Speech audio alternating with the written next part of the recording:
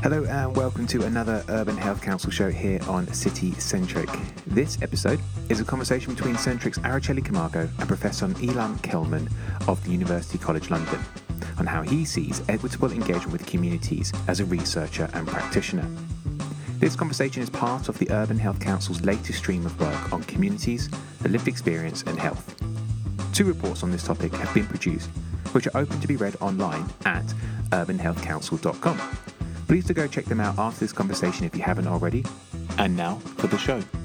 Sorry, I might as well start recording because you're about to say something really smart. So go ahead. I don't know about that. Now the expectations and we're being recorded. So all knowledge forms, including science, have major advantages and limitations.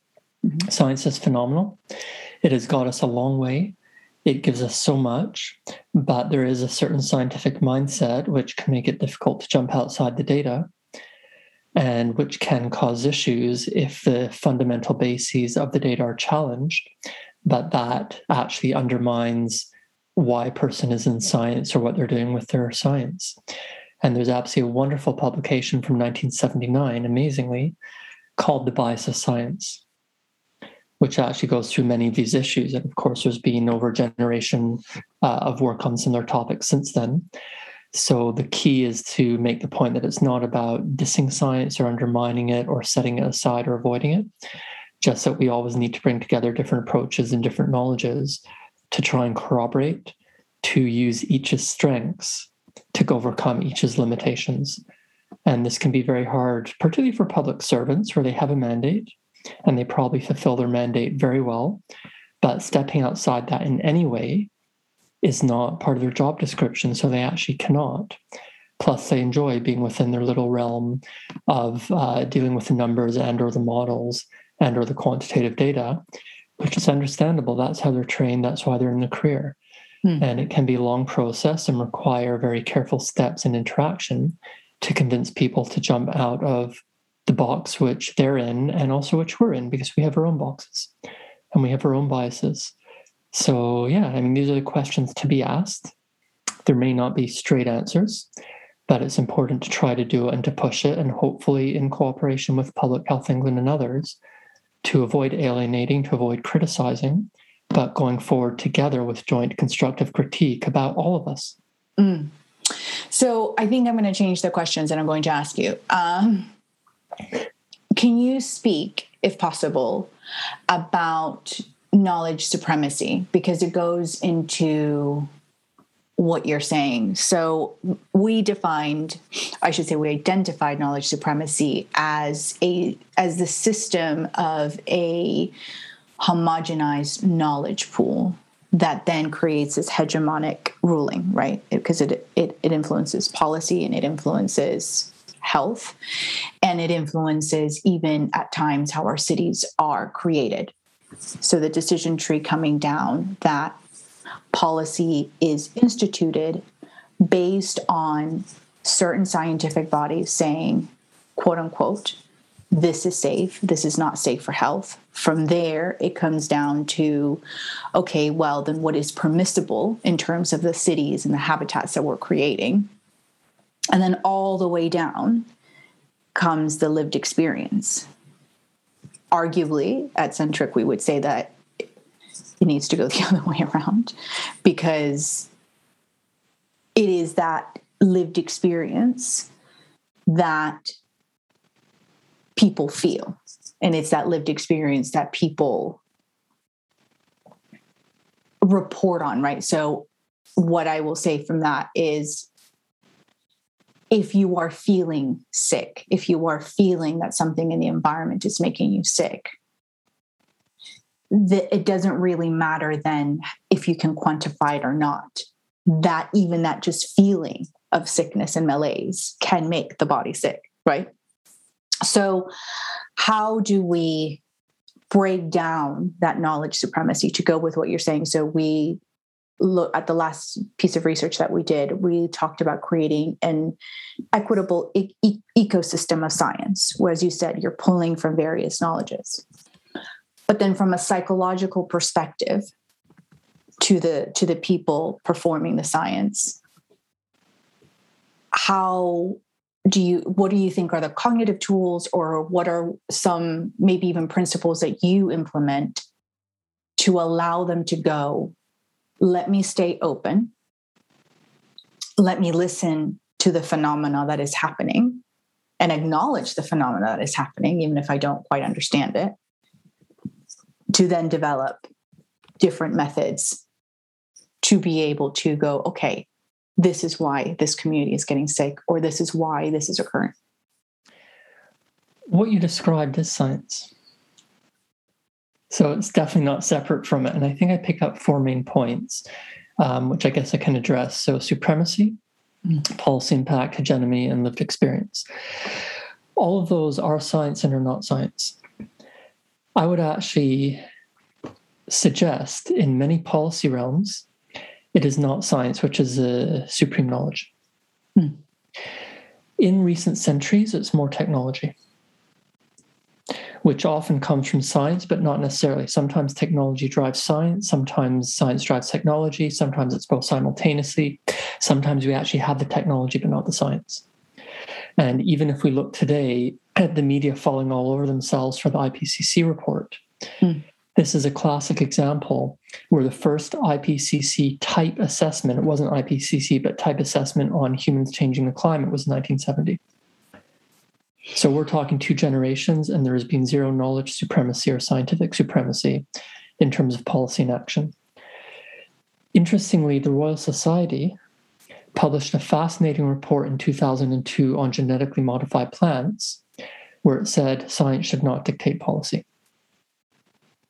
It came out very clearly saying science has to be policy input. We have to have science, but for policy and action, more than science has to be taken into account. So yes, I have met scientists who say science is supreme and everything should be done with science, and science is the evidence we need. That's a minority. So knowledge supremacy, I think, actually does come from lived experience. You know, our prime minister is currently governing by his lived experience. And other inputs to knowledge are sometimes there, sometimes not. You know, he's gone back and forth on the science, but it's not always there. He's actually just his own worldview, his own positionality, his own lived experience. And that's pretty typical of many politicians in the contemporary era. So regarding policy impact, it's then a question of how, well, number one, do we actually want science to form policy impact? And I would absolutely argue yes. Doesn't mean supreme policy impact, but far, far more yes. How do we achieve that? Well, maybe we need more scientists in power, which might actually be a terrifying thought. But how many heads of state or heads of government are actually scientists? Angela Merkel. Otherwise, most of the ones that I know have either been figurehead presidents or have not been overly successful. Yeah. So that's really interesting what you said about the governing of the lived experience. But the knowledge supremacy comes at a cultural level as well, so that we have now expected, or I should say there's a social expectation that unless a phenomena is presented in this very specific unit of measurement that is called data. So it's not even going to information yet. It's just this unit of measurement. Unless it is presented in that way, it is dismissed. And that is how we, again, as a collective society, expect this exchange between, right? And we've seen it all through COVID, for example, everyone that started to experience the long-term effects of COVID. One of the first things that ended up happening is people saying there's no, and by people, I mean the medical, WHO. There is no such thing as COVID. It's 2 weeks and it does this and it does that. And the symptoms are as follows. And it was an organization called Body Politic that now in collaboration with UCL logged all of the symptoms and lived experience of people with long haul COVID, created a report. Now there is in a data information type format, which is the interface that an organization like WHO understands. And then the identification of long haul COVID came to be. But in that process, that still doesn't stop the people that 6 months prior were saying, this is what's happening to my body. So how do we close that gap? Because that's 6 months of adding also to the trauma of the person who's saying this is what's happening to my body and being told that it's not. And we lose 6 months of valuable research, and we lose 6 months of healing, more importantly. We work together. Journalism rejects the idea of a quantum packet being necessary to prove. Journalism works on the basis of personal anecdotes and one story, one narrative representing everyone or being representative of everyone. So we as scientists get incredibly frustrated. It's like, but look at my graph, look at the numbers. And the journalist wants to know, yeah, but how does it affect this person in the street? So we have to work together, and we do. And some journalists have scientific training, some don't. Some scientists are able to communicate, some are not. So it's that balance of saying, how do we take the quantum packet as one important contribution to knowledge, but not the ultimate? How do we take the anecdote as one important contribution to knowledge, but not the ultimate? Health in particular is challenging, and this has been shown again and again for women's health, like endometriosis, right? The fact that vaccines are messing up menstrual cycles. And Carolyn Criado Perez, who wrote Invisible Women, has written a book about this, and she continues to point out where the default human being is assumed to be a man.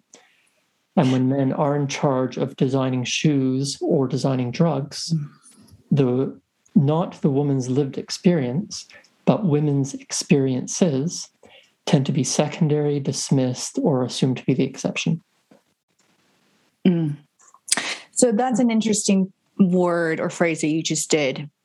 Or you just said, yes, deemed to be the exception. So if we go back to let's call it the activities or the events that we're seeing within this conversation between the lived experience of environmental injustice and the study of environmental injustice. Again, in the science world, we wait until there is 2, 3, 4, 5, 6, events that we can then quantify. Well, can I interrupt and challenge that? Sure. Yeah. Because this goes to the third point. Science is not hegemonic. Science is not hegemony. No, it shouldn't be. But it shouldn't, and it isn't. Yeah. Anthropology is based on one individual's experience. They might be there for 5 years or 10 years, whatever, but it's that researcher being in that context, just looking around, talking to people and reporting. And that's science. There are papers published on the basis of one interview.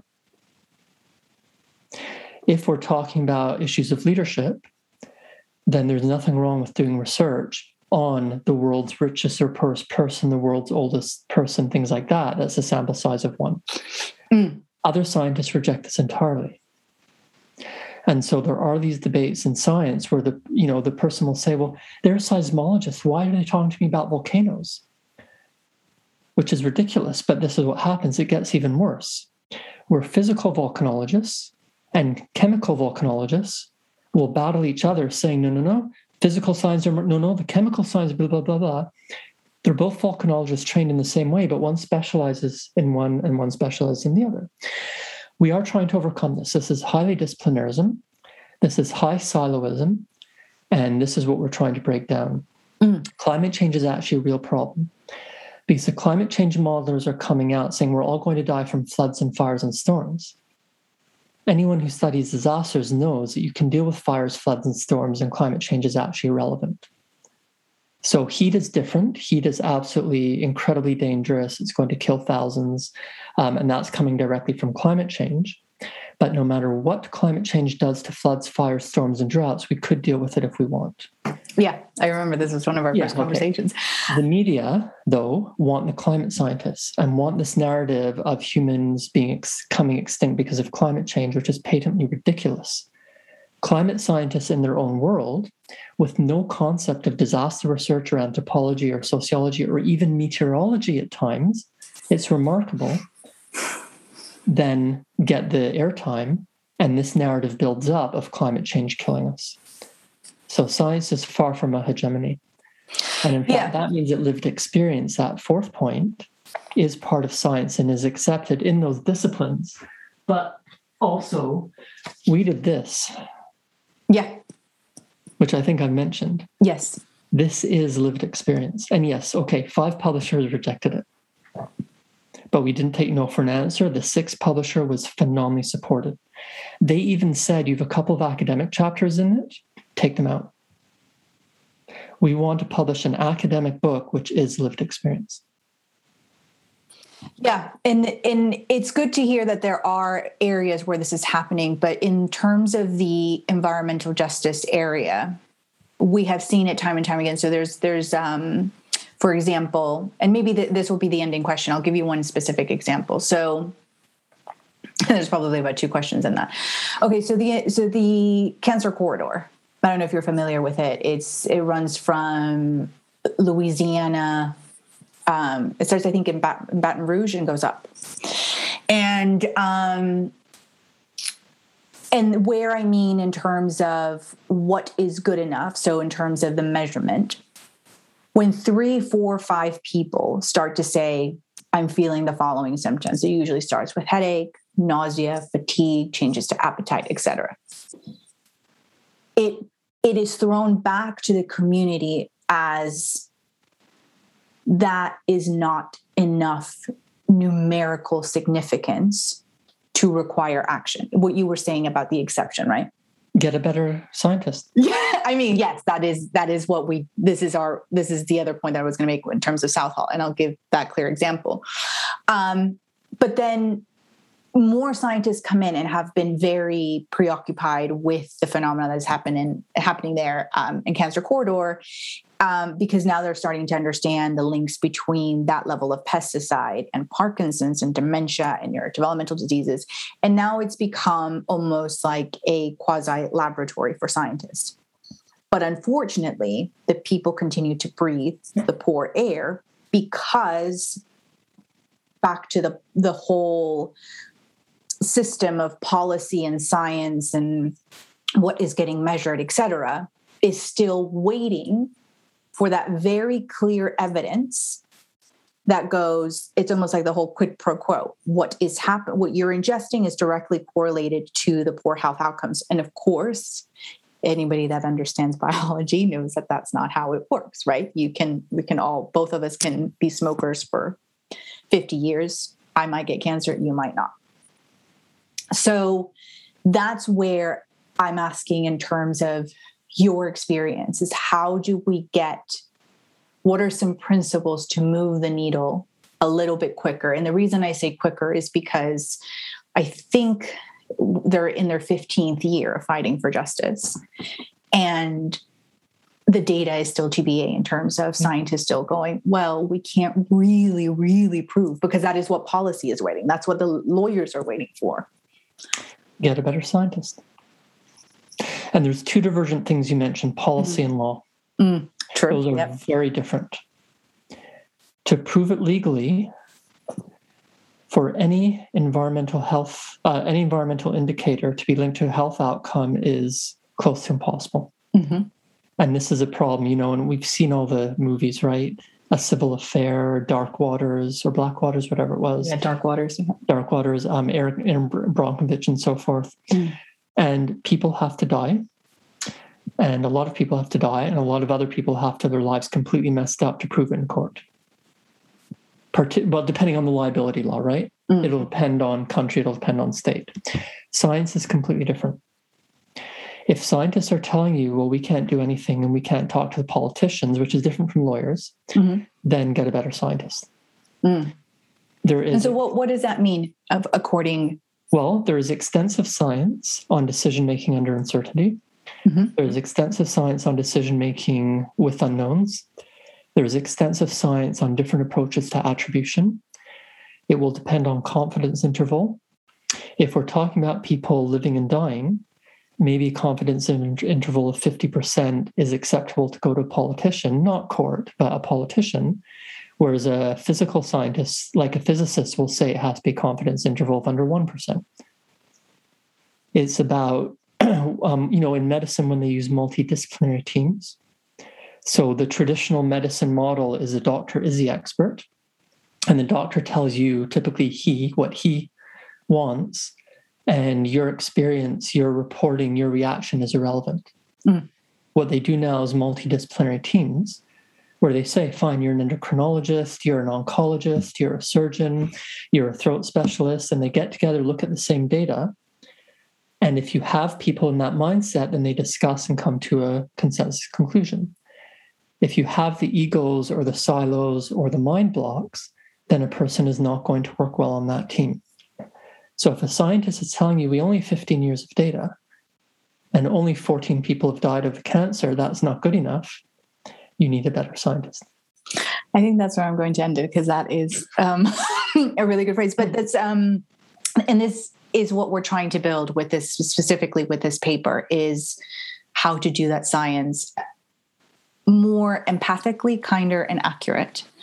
Because we stumbled upon this when we were working with a community in Southall, that the data that had been analyzed by Public Health England, they were going to GP data and using that to analyze how many people have been sick in the years coming in of the environmental pollutant entering the system, which is a very logical point of data collection, right? Surely GPs will record in the last 3 years higher levels of XYZ. But when we went in and looked, we thought, but how do GPs log? Was one of our questions. Because if they're logging, I've got a headache, I now have a stomach ache, I'm constantly getting migraines, then great. Then there is something in there to look at. But if they're logging specifically once the disease is identified, right? So when it's migraines and headaches, but there is not a diagnosis of hypertension, for example, nothing gets logged in. So we argued back to Public Health England that was not a reliable data source because it's not logging those initial symptoms. But secondly, when it was really acute, that you had an asthma attack or what that person's starter disease had progressed very quickly, they weren't going to the GP, they were going directly to the emergency room, which none of us have data access to. And so then we said to them, if that's the case, then we have to find another way to analyze this. But for you to say that there's no correlation due to this specific data set is not accurate. Then secondly, they also looked at absenteeism of children. Again, logical way of thinking, which is a spike in absenteeism as this pollutant enters the system. We went in and we talked to the community, and they said that most of them are shift workers. The children, regardless of them feeling sick, not sick, they're going to school. So we asked, did you log and did you ask how many children perhaps performances stopped, declined? Or maybe the children were there but not necessarily present. I mean, teachers log these types of things, right? Changes in behavior, et cetera. We thought maybe that's a better metric. So, but I don't know if that's a question of time, which then correlates to money to be able to do the lived experience correctly, or is that a question of will? What do you think? Multidisciplinary team. You need a statistician, you need a health specialist, you need a behavioral specialist. Right. You may need a doctor or nurse. Because they'll look at the data differently, and there's nothing wrong with that. Yeah. The key is in personality. Will they be willing to listen to each other and admit limitations to their own knowledge and their own disciplines? Or are they going to start yelling and try and dominate? So scientists are human beings. It's about getting the right people, and particularly those who will say, well, here's my domain. And that's fine. There's nothing wrong with that. And putting them together and having a discussion can come up with appropriate conclusions. I mean, it's interesting for someone to say there is no correlation, which is different from saying there was no found correlation. Yeah. And I'm going to just stop the recording now. This show and the work of the Urban Health Council wouldn't have been possible without the support of funders and contributors. we'd like to thank the businesses Lendlease, Matter Architecture, Asceni Projects, MAP, the Human Nature Partnership, Town, as well as the National Lottery Community Fund, whose contribution has allowed us to delve deeper into community health and begin creating healing futures. We'd also like to thank the following generous individuals: Nick Tyler, Robert Stark, Carl McFadden, Claire Delmar, Jake Robinson, Matthew Pembry, David Smith, Lucy Stewart, Marketa Nosalova, Dominic Campbell, Magali Thompson, James Pellet, and those who wish to remain anonymous, who have all become supporters of the independent science being produced at Centric Lab and the Urban Health Council. If this is your first time listening to the show, please head over to urbanhealthcouncil.com to check out more. And if you can, please consider becoming a supporter. Thanks. Bye.